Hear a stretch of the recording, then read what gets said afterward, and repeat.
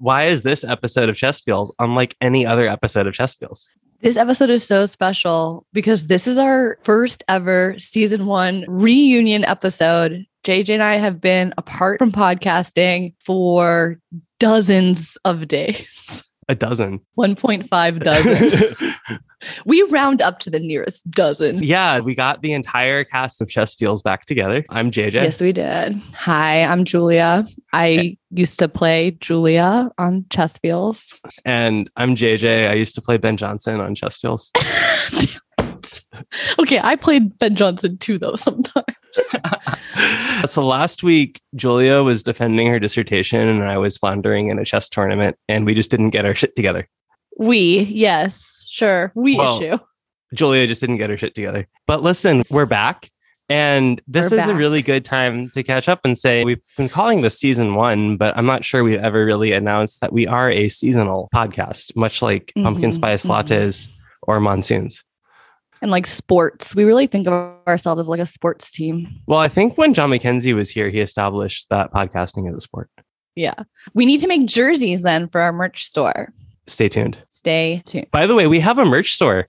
I think things have almost sold out, honestly. So we're going to have to restock. Yeah. I mean, I hand stitch all of them and I'm running out of fur for my pets to use to make. JJ is such an incredibly talented seamstress. People actually don't know this. So run, don't walk. What's the URL for that, JJ? I'll put it in the show notes. Speaking of which, we're sponsored by Chessable, which is a great place to learn about chess. My queue is up to 6,807 moves, and I am about to lose my one-day streak. My one-day streak. Okay, but maybe you actually could talk a little bit, JJ, about what you've been doing in Chessable recently. Yeah, so I was deep in my prep for 5 of the 6 games I played in my last tournament. Of course, the only game where I had an advantage out of the opening was the 6th game. But I was familiar with 5 of my 6 games. What lines were those? So I've been using Krzysztof Sielecki's Keep It Simple 1d4 for white, which I really do like as a tactical player.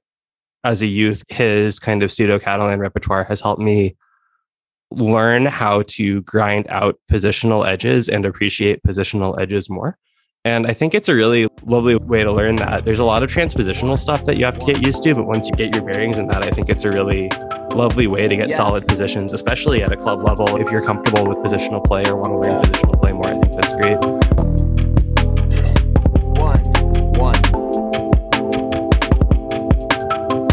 Yeah. Are you obsessed with chess, but also kind of fun at parties? Do you keep your opening prep on your bedside table right next to your feelings journal? Welcome to the Chess Feels podcast, the only chess podcast dedicated to the social and psychological aspects of this game we know and love. And hate.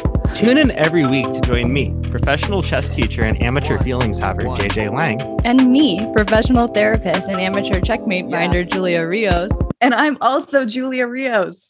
As we dive into our shared love for the game and attempt to answer the most burning question for every chess obsessive.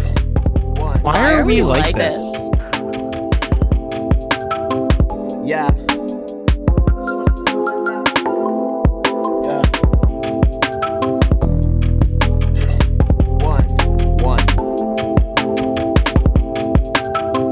Yeah. So let's start off with our very, very special episode. Let's find out why this episode is so special. So I'm JJ. I'm Julia Rios. And I'm also Julia Rios. Wait, fuck. How did this happen? Oops. Yeah, we got confused. JJ sent the Zoom link to every Julia Rios on Twitter. So we're all just here. I'm just really glad you only knew 2 of us because let me tell you, I have our name as my email address. And a lot of other Julia Rioses think it's their email address. So I get a lot of unwanted email. And a lot of other Julias are not as cool as you. A lot of other Julia Rioses are not as cool as Dr. Chess Julia.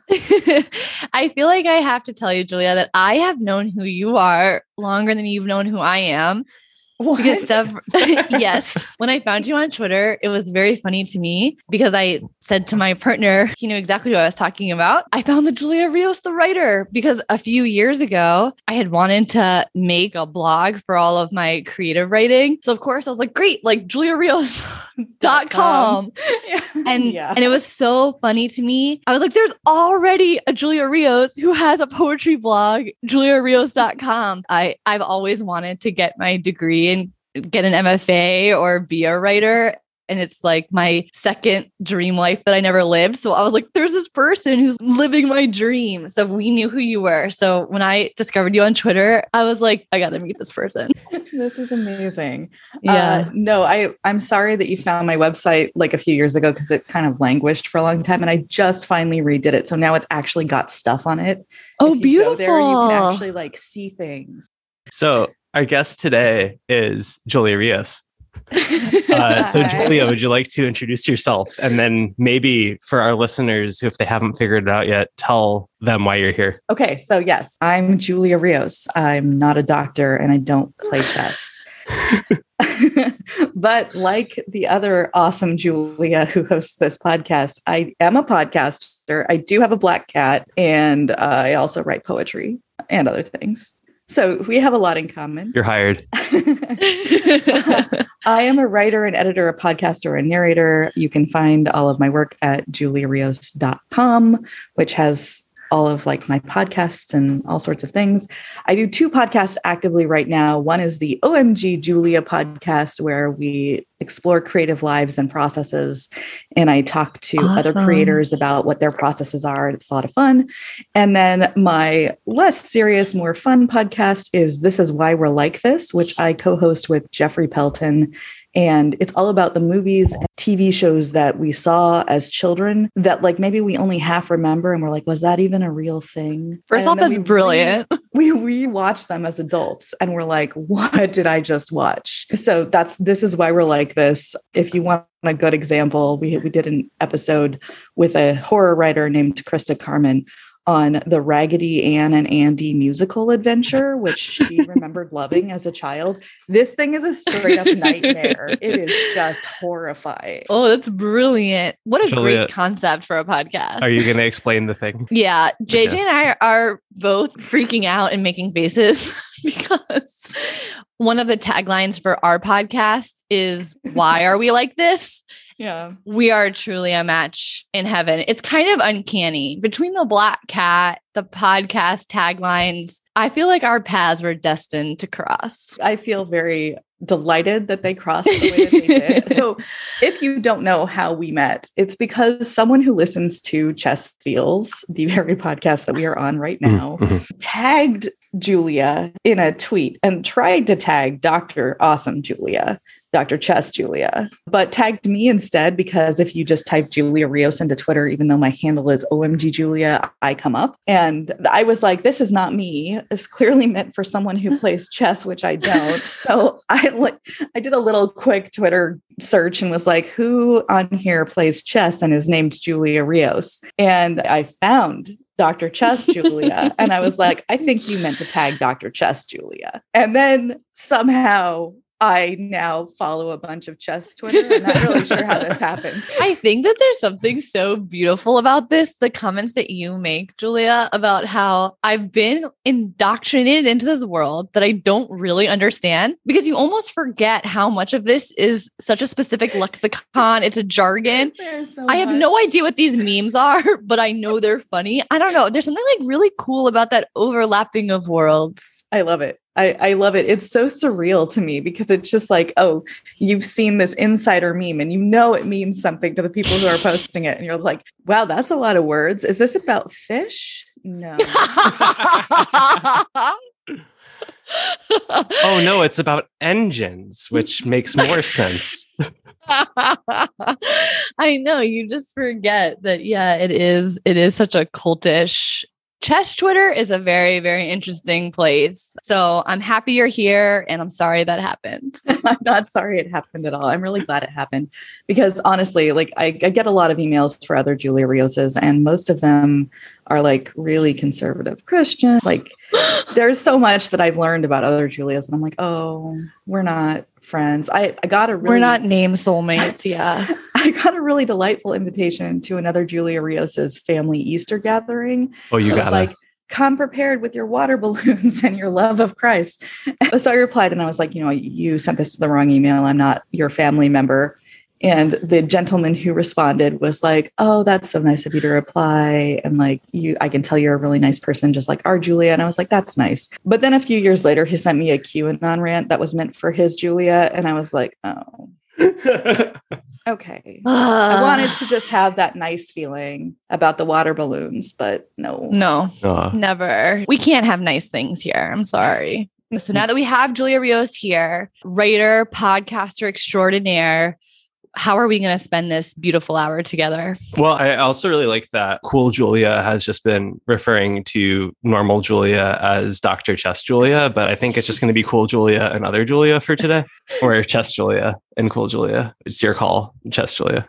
It's Dr. Chess Julia. Dr. Chess Julia. Forever. Just Chess Julia is fine. Just Chess Julia. Okay. Well, I was thinking maybe the first game we could play, since Cool Julia was alluding to all of these very idiosyncratic and seemingly penetrable memes, is... yes, no. Yeah, how does that work? This is perfect. There's 3 of us. Yes, no. Okay. What's the game? As many of our podcast listeners probably know, the game Yes, No originated on a very well-known, very successful prior podcast called Reply All. No. I've actually never caught that one. I've never listened to that one. Yes, No was born because Alex Bloomberg of Gimlet of Reply All just was like hilariously out of touch with internet culture and meme culture. So they would pull up really funny memes and tweets and be like, do you understand this? And then PJ Vogt would be like, yes, I understand it. And Alex Goldman would be like, yes, I understand this. And then Alex Bloomberg would be like, no, I have no idea what this means. And they would spend like 20 minutes explaining. They would go down these like hilarious rabbit holes, but eventually they would get to yes. And it was like this beautiful, beautiful experience. And everybody loved it. So we should just steal their idea and see if we can explain the Twitter chess meme culture and get Julia to yes. I'm into it. I feel confident that I'll understand at least one chess meme at this point. Okay, great. Because my version of this was going to be have Julia explains chess, which is we just give some chess jargon to Julia and they tell us what it means. And some of the jargon we give them is not chess jargon. Oh my gosh. But we don't share that too. So it's that sounds amazing. We can even start with the t-shirt that Julia's already bought. Julia, can you explain the meme on the very shirt you wore on the day of my defense? No, I cannot. Think about like if you play an opening one way, it's bad, but if you give it a chance, you're better, and that's sexy. I'm not clear. I don't know. So first, just so our listeners know, this t-shirt, what is on this t-shirt is the Stockfish eval, and it says plus 6.1 in the streets. And then the Stockfish eval, negative 2.7 in the sheets. This came from the brilliant, beautiful mind of JJ Lang. I'm sorry. I was really afraid someone would ask me what. And you could say it's just a chess joke. I mean, I would have been like, it has to do with chess. I don't really understand it. Someone forced me to wear it. JJ, if you had to explain that t-shirt, how would you start to do that? Okay, like my first question is, can you explain what Stockfish is? Yes. That's a good place to start. Stockfish is a computer? No. Stockfish is... I thought I was right. The being of my existence and the object of all my desires. I thought that was like Stouffer's lasagna. They're similar. You really do know your stuff. Okay, how do we describe? Stockfish is an engine, Julia. So when you're playing chess and you want to see how well a position is, you can turn on something called Stockfish. It'll tell you what the best move is in a position, and it'll give you an evaluation of who's better, the white pieces or the black pieces. I think what's really weird about chess to non-chess players is computers are good enough at chess to completely annihilate the best humans. And yet chess is complicated enough to where this fact is mostly irrelevant to any game of chess you play. After you play your game, if you want to see how good or bad your moves were, with a pretty high degree of certainty, you can have the computer judge your play and tell you where you went wrong. And the way Stockfish at least does this is numerically, where the higher the positive number is, the better the white players is. And the more negative the number is, the better the black pieces is. Okay, so you're basically, this joke boils down to people who open with the black pieces are better in bed. This is the joke? Oh, closer. Yeah. No. Or people who are Well, no? Actually, JJ, I think we might be an example of yes, no, no. Oh. So can I explain how I've always interpreted this t-shirt? And then Please you, do. as the original creator, tell me if I'm even maybe misrepresenting your artistic the author vision. is dead, so your interpretation is valid. But I'd love to know your interpretation. Okay. The way I've always interpreted it is that this is from the POV of a person playing with the white pieces, plus 6.1 in the streets. I'm like a relatively well-adjusted, likable, successful person. But in the sheets, I'm a terrible monster and I'm just bad in bed. Mm-hmm. And that to me was so funny because it's an anti-joke. It's a version of the joke of mild or modest on the streets, but a freak in the sheets. This is like, no, I'm acceptable. And, I perform well in the streets, but I'm actually just really bad in bed. I thought that is correct. You say this is subversive, but this actually just plays into the stereotypical chess player idea, right? The chess player is a nerd who's not going to be amazing in bed. It's a 180 and then a 180. We come back where we started. Well, I like my interpretation. It's the black player who's like, I don't play very well, but get me in bed. Yeah. I like that. I like that too. The inspiration for this is chess players have this nasty habit of reading off of engine evaluations with no understanding and determining, oh, I was winning. That's a really big number, +6. Now, why is that there? Why are those moves good? I have no idea. And so then they end up getting into a worse position and losing, but they take as this point of pride as if like, it's just like a freak occurrence that they happen to have a good position, had no idea what to do with it, but then say I was winning. But what really matters, the sheets. Yeah. JJ and I think about people who take Stockfish too seriously as kind of a derogatory trait. Mm-hmm. So this joke is just operating on so many levels. Of all the shirts you could have picked, Julia, you really impressed us by picking the best one. I said, should I wear this to my defense? And I was like, I should wear it in support. I don't need to understand anything. I'm just showing my support. When I saw that, Julia, it literally, nothing else on Twitter made me happier. I was like, this is exactly how I want to be treated online. I'm happy to help. I only felt bad because any other article of merch, somebody would see it, it'd be like, haha, chess joke. And this one is like a lot more of like, oh, you're a chess player. You really understand this. Let's talk about chess. Point of order. One of your other shirts is chess feels as the Stouffer's logo. So like, I don't know. Amazing. Who wouldn't understand that? I mean, yeah. Even me, honestly. Me I understand too. that it is a joke, but I don't really understand. I've not actually listened to all of your archives. Before we move on to the Stouffer's joke, Julia, do you feel like we've arrived at yes, yes, yes? Do you think that if someone stopped you on the street and they said, hey, that shirt's funny, I play chess, explain it to me? Do you feel like you could approximate? Feel like I could approximately explain it. I feel like before we go further, I should tell you like what I know about chess. Yeah. Yeah. Oh my God, I would love that. In general, teach us chess. What I know of the game. Okay, so I've never played this game. Whoa, cool. I have watched the Queen's Gambit. Cool. So my main association with chess is like you take drugs and then your ceiling comes alive. And that is clearly the game of chess. That is what happens. That's what I do. So that is my thought.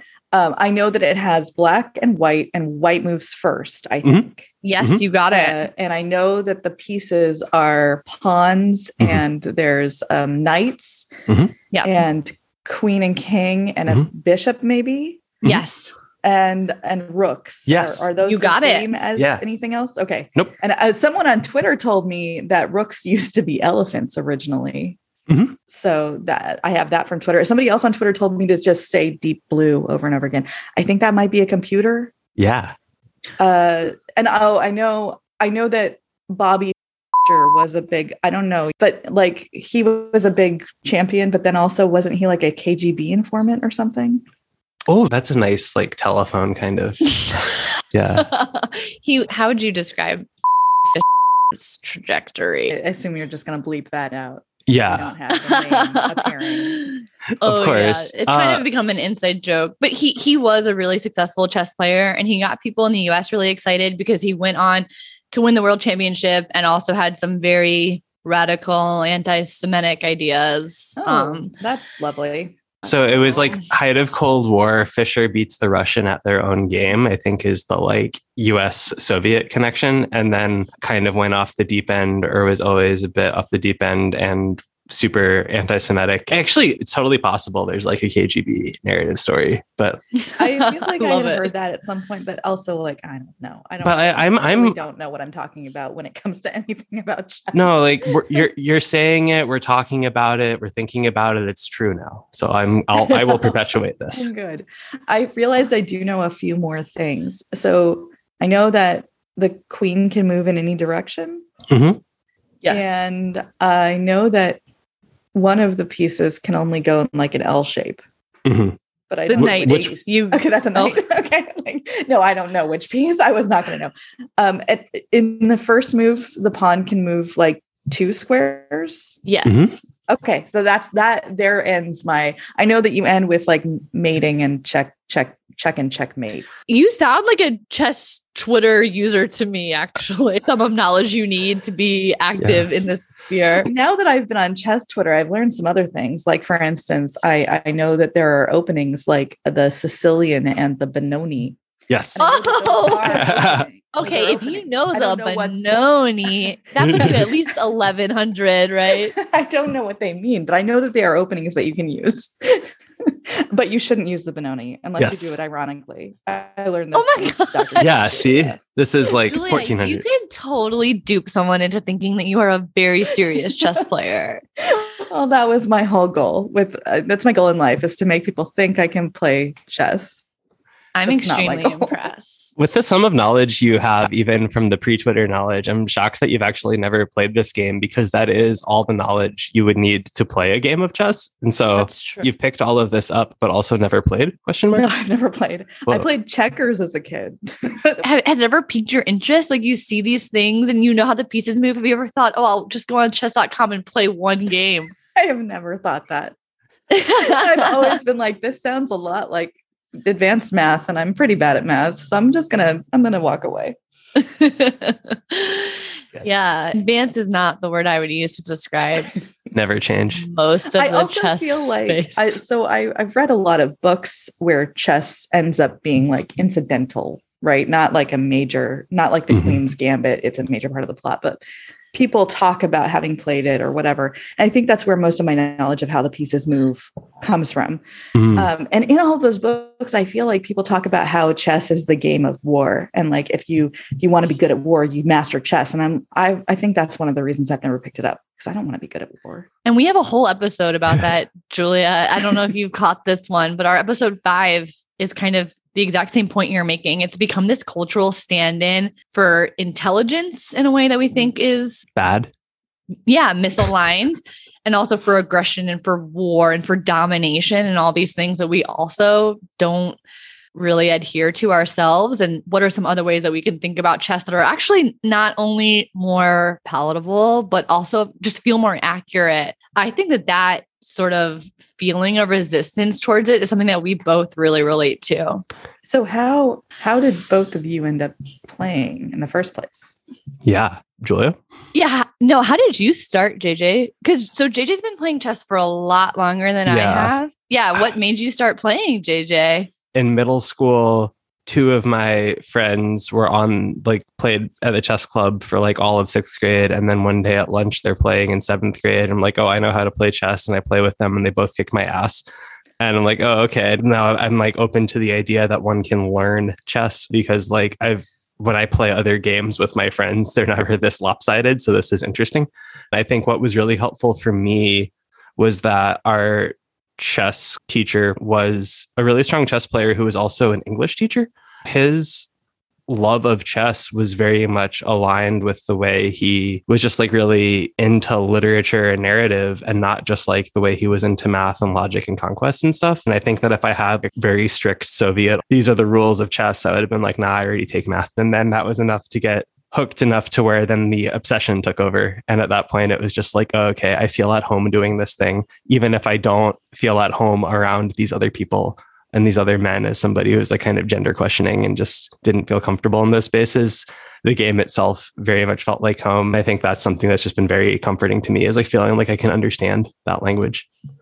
So that's kind of how I got into it and why I, except for an 8-year break, didn't leave. Yeah, just 8 years. No biggie. Yeah. But how about you? Because I feel like your story is a little bit less linear. Yeah, mine's so different. I mean, I played a little bit when I was younger, so I knew how the pieces moved, but I had never played in a club or studied. I had probably played like 24 games total up through my 20s. And then when the pandemic hit in 2020, that summer, we were all stuck inside. And I literally just came across a YouTube video about how a grandmaster could beat a club player at chess. And it was kind of a similar experience to what JJ described in middle school. It was like, wow, you don't just randomly move the pieces around. You can actually really learn this thing and get quite good at it quite quickly. I think that was part of what hooked me, was you can sit down and study chess for one evening for a couple of hours and get much better. You can get 3-4 times better in a really short span of time. You'll still be very bad, but that quick learning curve was really exciting to me, and something about it captivated me. So the steep learning curve and my crush on Daniel Naroditsky, here I am these years later with a chess podcast. So do you feel like these stories make you want to try it at all, Julia? Please say no. I'm going to be honest. No. Good. I like it. I think that it's not something that I will ever like, because I have a kind of aversion to highly competitive things. And I know it is highly competitive, even though JJ, I do love your, it's a conversation idea. Yeah. But I tend to like things where there either isn't competition or it's a cooperative aspect better. And if there is competition, I want it to kind of be less tense. So I'm okay with some light competition, but I want it to be too competitive. I feel like this all probably goes back to childhood trauma about seeing, parents getting really upset when they lost or whatever. And then being like, oh no, like things are bad in my house. There's yelling. I don't like it. And that makes me just like, oh, I'm not going to try to do anything super competitive. Let's just take it down a notch. How about we play a cooperative game instead? And even then, I do recognize that I have a little bit of the competitive drive. I did an escape room once with some friends, and we did not manage to escape in time. And everybody else was like, well, we tried our best. And I was like, we did not win that escape room. They were like, we didn't realize you were so competitive. I was like, well, I mean, it's very clear cut. You either escape or you don't. And we did not escape. So we lost. Clearly, we need to try again and do better next time. We would not have survived. So I feel like if I did get into chess, there is a danger that I would become like an obsessed competitive monster. And I don't want to be that person. Yeah. I hear that so much from, by which I mean like from like casual chess fans who don't play more, or from non-chess players, including my spouse. I love your spouse. Oh yeah, Amelia rules.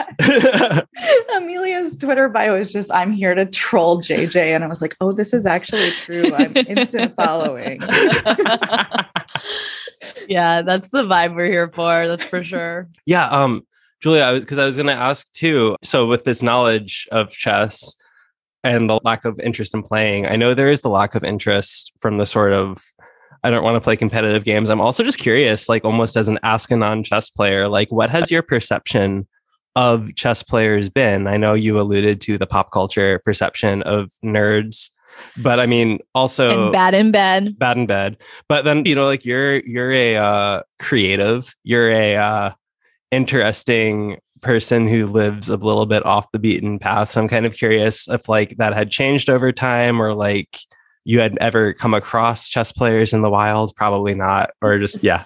So I don't know any really active chess players, I don't think. I do have a friend who I believe their father was a big chess player, or is a big chess player. And they were raised like kind of in the competitive chess world as a kid. I don't think they play now, but I think as a kid, they were doing a lot of competitions because their father was like a chess teacher and stuff. So, I mean, that's a friend that I care very much about, and they're very nice. So that's a nice impression of a chess player. I think my general thought is that it's very smart people, which is cool. I like smart people. So I would imagine that I would be able to have a good conversation with a chess player, even if we don't have that specific thing in common. JJ's laughing, Julia, because we've had this discussion before. Yeah. If you ask a chess player, would you like to have a conversation with most other chess players? I don't know. I feel like at least JJ and I would be like, honestly, probably not.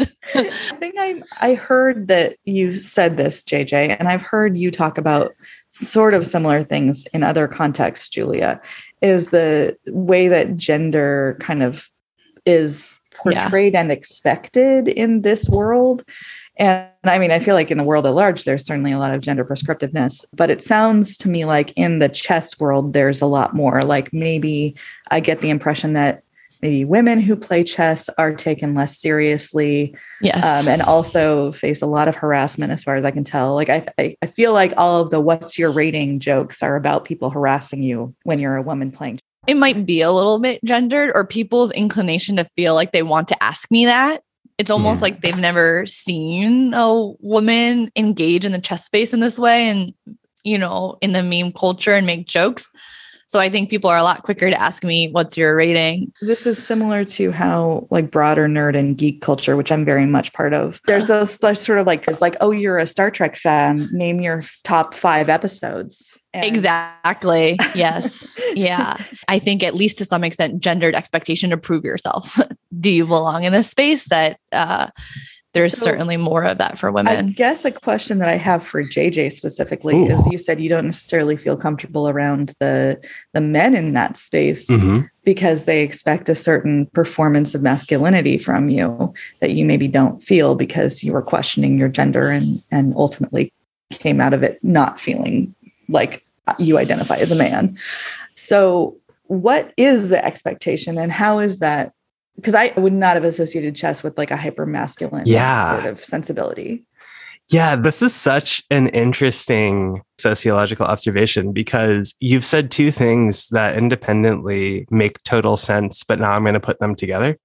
I wouldn't associate chess with hypermasculinity. And earlier, I associate chess with being the game of war. Yes. Okay. That's really good. Yeah. Mm-hmm.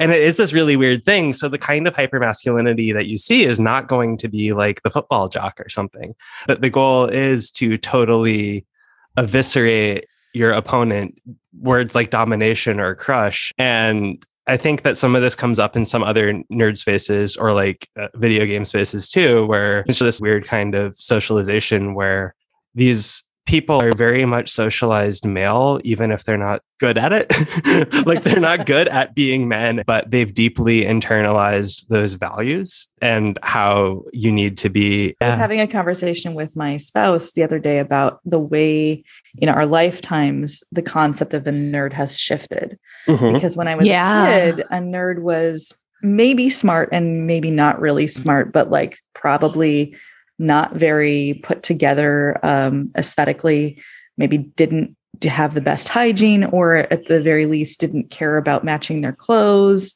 And they were maybe awkward socially and nobody really wanted to talk to them. And so they kind of were outcasts who hung out with the only other people who would talk to them, which is other people who were very bad at social things and didn't have good clothes and couldn't like dress themselves or wash properly, maybe.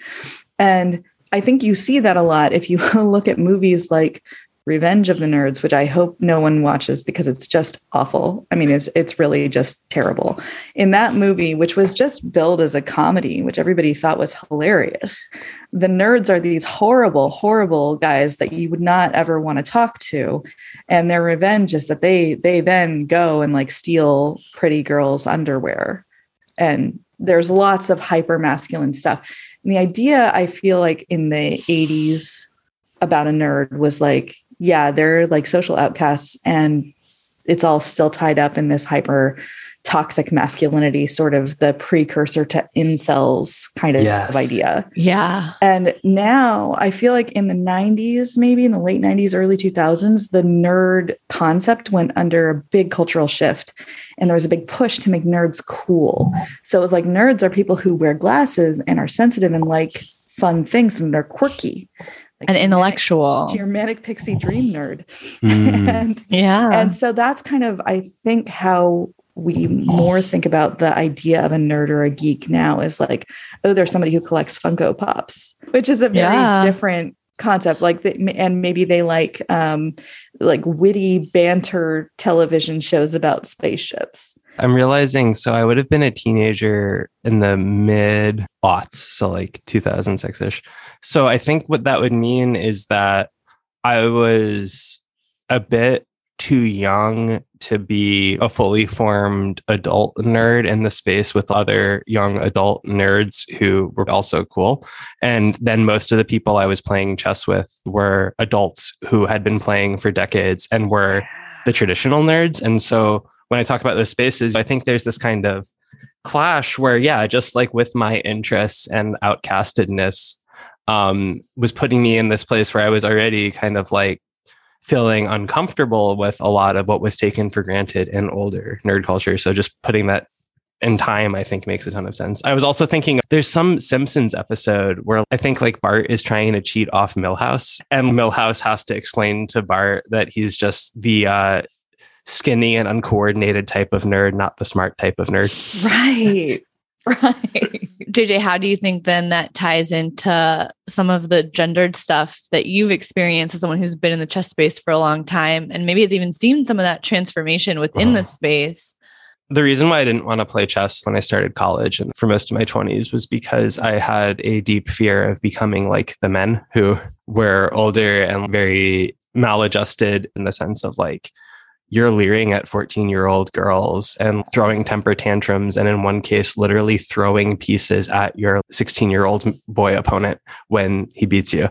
Just being like, okay, like narcissistic and disgusting, all of these things that I really, really hate and I'm afraid of becoming, but also kind of can tell from some of the ways that I had been socialized. Like, but I also am the person who wants to brag at every single accomplishment I make. I'm also the kind of person who wants to use the fact that I'm good at chess as like a way to start a conversation with a girl in a chess space and like seeing us like, oh, these desires are there and I hate them.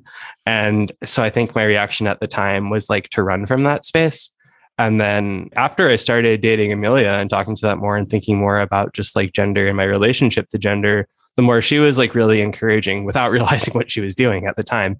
And to being like, well, what if you got back into chess? What if you thought about ways you could shape the space or try and make it something a little bit more where you felt like you did belong or find those people? I think like what's happened is just with like there being more of internet, it's just like easier to find other chess people who feel that way and like platforms for people to talk about that, which is good. But there's still like, it's really scary going to an event, a chess tournament, a club or something in a new place and not knowing what you're going to find. Like you might find a bunch of like, kind of like younger queer nerds and like people who got sucked into like computers and then chess and are just also like weirdos or gender nonconforming in some way.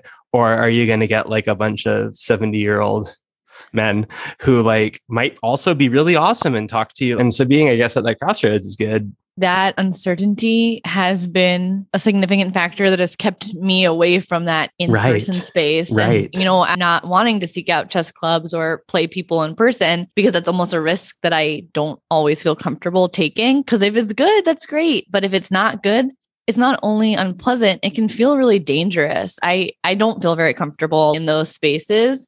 So I have been really slow to seek out in-person chess, which is also compacted, of course, by the pandemic and other factors, but it's been a huge deterrent. That makes me really sad because I know that there's other women out there and even younger girls who are feeling that too. And I think one thing that I try and do, like when I came back to chess as an adult, so like when I was in New York and started going to clubs and playing tournaments all the time, there's this woman girl, like maybe 13. But I was always seated next to her at tournaments because the way tournaments are done are like you get paired based on your rating. And so we were rated about the same. So she was a very strong 13-year-old girl, and I was a not very strong 27-year-old man-ish. But like after I think like the second or third event where we were like placed next to each other, we just like started like nodding to each other. Or, like if I saw like a nice result, like we would fist bump. I know that even though I'm like a 27-year-old adult and she's a 13-year-old, I know that judging from the fact that we're seated next to each other every tournament and seem to move up or down each round together, we're actually equals, and probably more equal than anyone else in this room is equal with each other, at least equal with me.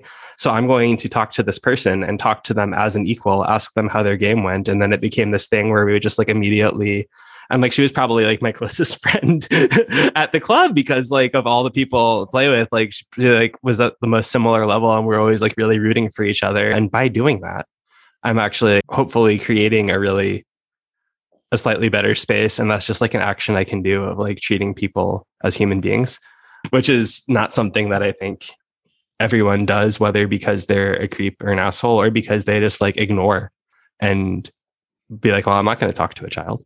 It's like they're rated higher than you. You can ask them why they played a certain move and learn something from them. And that's a really cool thing about chess. I think that's a really good point. I think that carries over into a lot of things, not just chess. And I think that's actually one of the things I've enjoyed about this is sort of, I don't understand anything about chess. So sometimes I get these bizarre memes in my timeline and it's kind of delightful.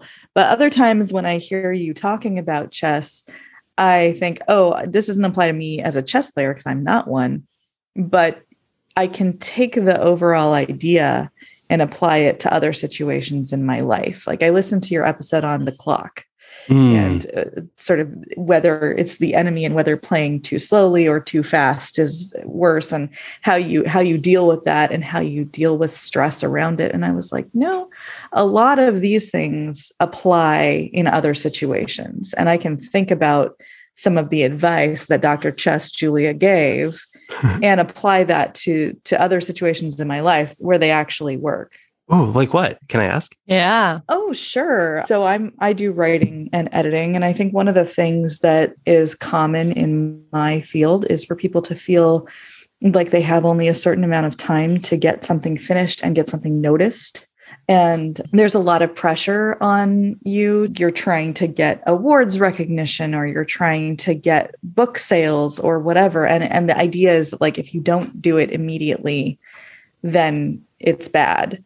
But also, if you're trying to do, there can be both. There can be taking too long to finish something because you're trying to write the best thing you possibly can, and you just rewrite and rewrite and rewrite that opening, and you never kind of get to the end. But then there can also be going too fast and being like, I just got to put out as much as I possibly can, because that's how, especially if you're going like the self-publishing route, the best way to actually make money is to keep putting out content, because so that your audience will not forget that you exist. And I think it's important to remember that, you know, you're not necessarily going to be able to do that indefinitely. It's not sustainable. You're not a machine. Some people are very prolific naturally, and that's cool. But like for a lot of people, we're not. And that also it can be good to slow down, and it can also be good to kind of like pick it up sometimes and say, oh, you know what? This book is never going to be perfect, so I better just finish it. Yeah. Yeah. That's such a cool way to sort of translate that. I'm even just excited to hear that you've been able to listen to an episode and take all that away from it. I definitely have had the thought of, wow, this is so chess specific. We really have kind of built this very narrow audience. So it's cool. I really do think, Julia, that you would love our episode number 5. If I can recommend anything to you, I feel like that one might be up your alley. Oh, not the one about what openings you play and what it says about your sex life? I'm assuming they caught that one already. So this has been such a wonderful conversation that I'm almost like, should we do the like trolley things of making Julia define chess terms? 100% do those. Okay. I mean, Yes. what is the point? We got to do a little bit if you don't exploit the ridiculousness. And also they spent all that time proving their chops, knowing how the knight moves. I mean, we really got to dig in here. I drafted up a short list of chess terms and potentially non-chess terms that I'd love to have Julia explain for all of our listeners who might be wondering. Okay. So let's start with some chess terms that non-chess players might have heard. Stalemate. Okay, so I don't think I realized this came from chess, although now that I think about it, it makes sense. And that is where neither person can actually move. Yeah, close, pretty much. Mm-hmm. Actually, no, that's a perfect description. One side can't move because it's not their turn.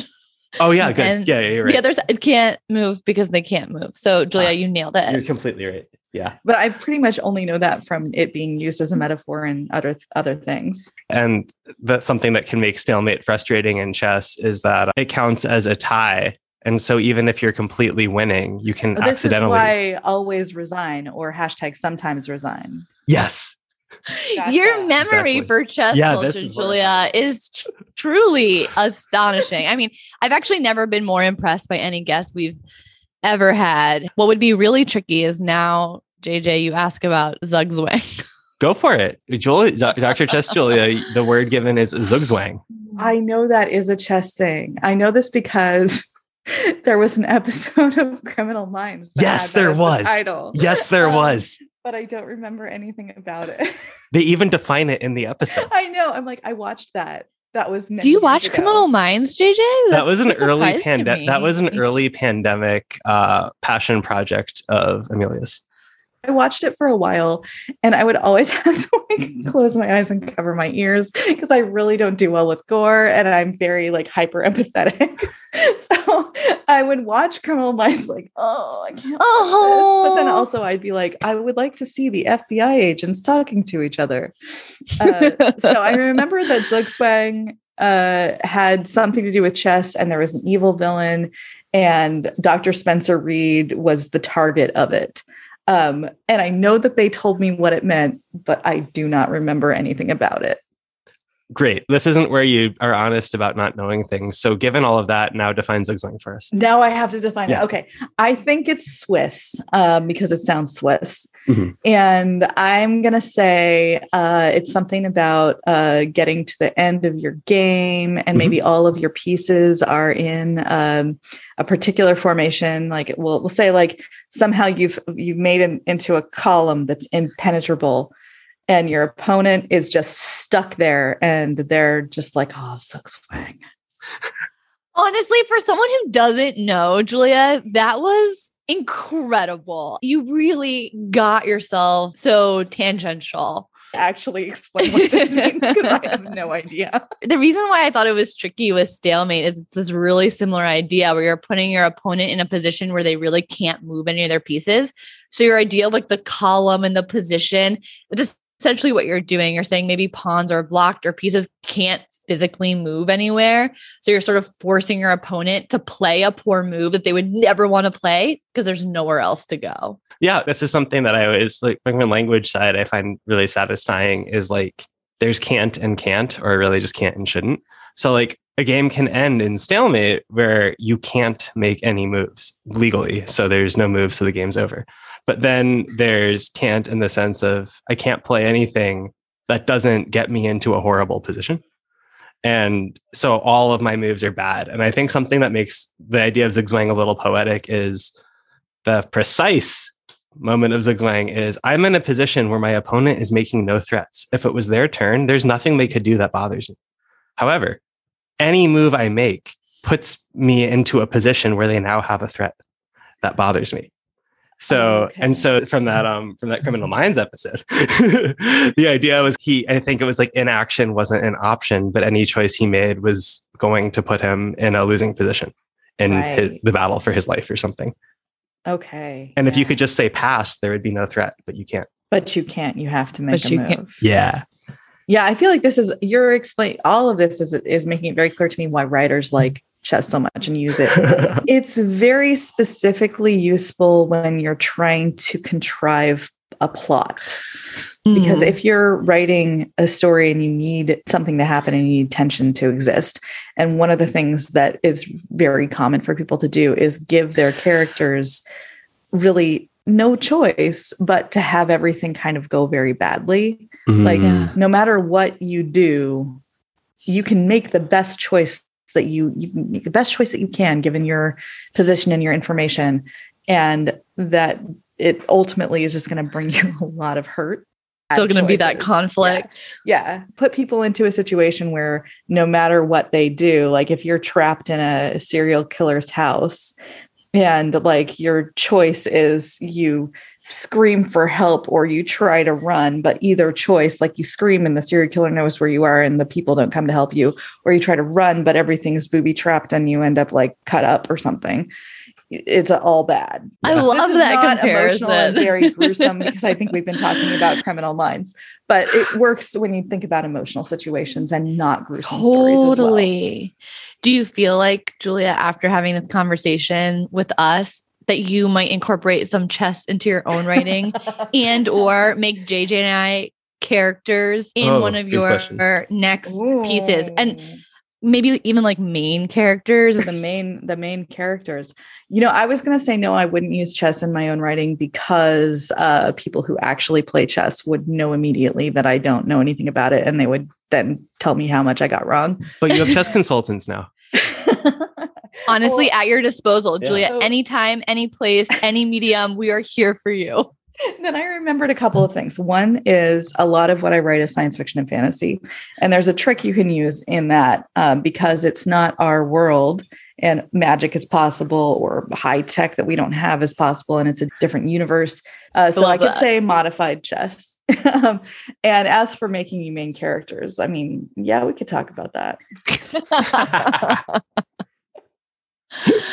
Beautiful. Okay, JJ, what other terms you got? Yeah, I found my list of chess terms. A couple of these I think are kind of, I'm curious. I'm just curious what the definition would be. So let's go with compensation. Compensation. I thought this could yield to a funny answer. So that's why I said it. Okay. I mean, that's how much you get paid if you win a chess tournament. Mm-hmm. Great. Good answer. Okay. That is a good, ding, ding, ding. And we'll put that sound effect in. Ding, ding, ding, Liren. I think that's right. Isolani.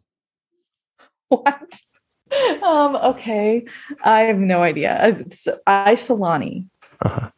Okay. It's modified chess. Just define it how you want. It's Isolani. Yeah. This sounds like a proper name. So I'm guessing it's something that's named after a person. And I'm going to say it's it's when you force everything into one corner. Okay, great. Ding, ding, ding. Also, JJ, who calls it an Isolani besides like Nimzowitsch? What is Losers? Nimzowitsch? Losers. Yeah. Okay. Oh, by the way, Julia, who's Nimzowitsch? Yeah. Nimzowitsch is the wizard who made chess a game. Mm-hmm. Absolutely. Nailed it. Ding, ding, ding. Fianchetto. Oh no. Oh, that's such a good one. Fianchetto. This actually, I think, is the break that you take in the middle of a very long game. And you and your opponent sit down and have some very nice cookies and a little bit of coffee. That's my favorite part of the game. But now that you said that, now I have to put this one in next. Intermezzo. Okay. I mean, that actually does sound like a little break in the middle. Out without cookies. Just fianchetto is when you have the cookies. Intermezzo is no cookies. Which is not to be confused with an intermezzo, which is when you have some hummus. Oh, yeah, exactly. Don't forget the grape leaves. Okay. The 50 move rule. Can you remind us what that is? You can only play 50 moves. And if you haven't won or lost in that time, then the game is automatically over. I fucking wish. That would be so pleasant. That would be my first choice for modified And in chess. fact, you both win. Everyone gets rating points. This is great. I like that rule. Julia, what's a bad bishop? A bad bishop. I mean, I feel like there have been a lot of documentaries about real ones, but I don't think we should go into that. So I'm guessing this is only in chess, and it's a bishop that can only move in a way that will endanger your queen.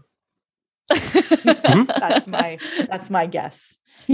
And while we're talking about bishops, can you remind us what Capablanca's rule about bishops is? Bishops never win. Yeah. All bishops are bad bishops. Winky face. I really wish you would explain to me what even any of these are. We can do that. Well, if you have only a king and a bishop and they only have a king, the game is a draw, a tie, because a king and a bishop alone can never checkmate a king. So in that sense, bishops never win is actually true. freakily accurate. Yeah. I'm just telling truth. JJ, there's such a good one that we haven't asked Julia yet. You're right. And it is. Julia, what is en passant? That is a term I've heard people use. Holy hell. I do not know what it means. I guess it's where you're making a move to the other side of the board. Yes. Yeah. Yes. Oh, speaking of moving to the other side of the board, what's under promotion? What was that? Under promotion? Under promotion. Maybe that's where you're moving something, but not as far as you could move it. So you could move your pawn 2 squares, but you're only moving 1. Scarily close. Yeah. Yeah. It's kind of like a way to make friends. Right, JJ? I mean, I was socialized male, so no. I always over promote in those situations. Okay, we've hit some really good ones. Is there anything that we're missing, JJ? Well, I guess finally I should probably just ask, since it's going on right now, what is the candidates tournament? Okay. So I did not look this up. You told me not to cheat, so I didn't look this up. But my best guess is this is the tournament that decides who gets to be called like a grand master or something. And so if there are candidates that can be the national chess laureate. Yes. Like those people, which one of them? Yes. It's 8 guys, and whoever wins gets to be a national master. I love this conceptualization of candidates. That's brilliant. Yeah. Oh, and I guess I should also ask, who's the world chess champion? Oh, is that Nakamura? Yes. Hikaru. Yeah. Okay. I'm pretty sure I've seen people talk about this name in chess Twitter. I wish it was. Julia, it's someone named Magnus Carlsen. Have you heard that name before? No, I have not. Good. I think that's great. I've learned so much from this. I can't even tell you how much I loved this interview. This is the first time I've enjoyed having a guest. Okay. It was wonderful on every level. It exceeded my wildest expectations, which I didn't have any. On my podcast talking about a movie that you hazily remember from your childhood. Yes. As someone with ADHD, I have no idea what's happened in any movie I've ever watched. I also have like a facial blindness, so I don't know who any of the characters are. So when I watch movies, my spouse hates my guts because I don't know what's happening. So yes, we would love to. On JJ's behalf, I accept.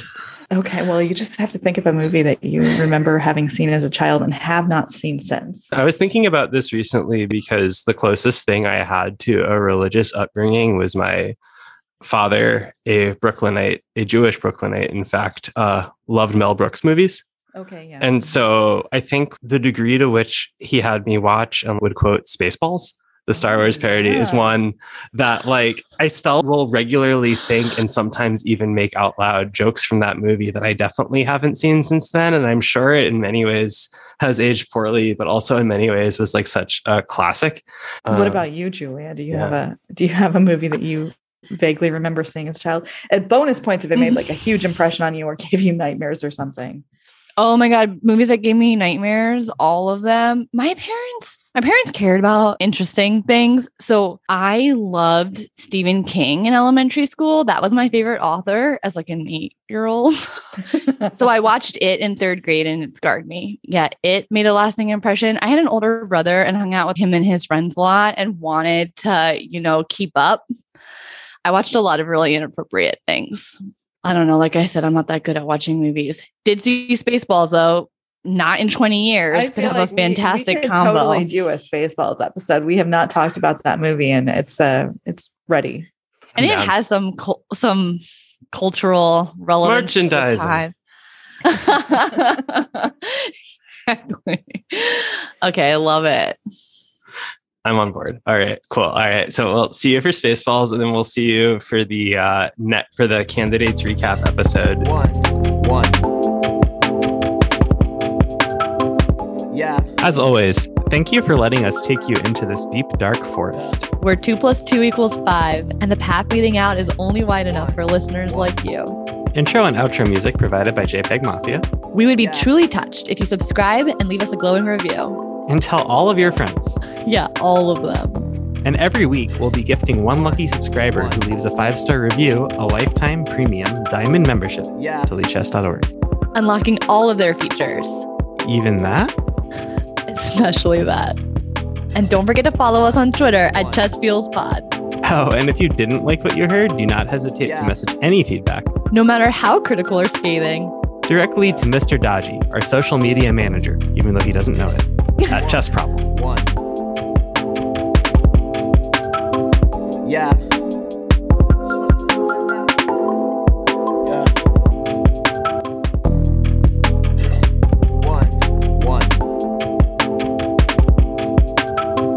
Yeah.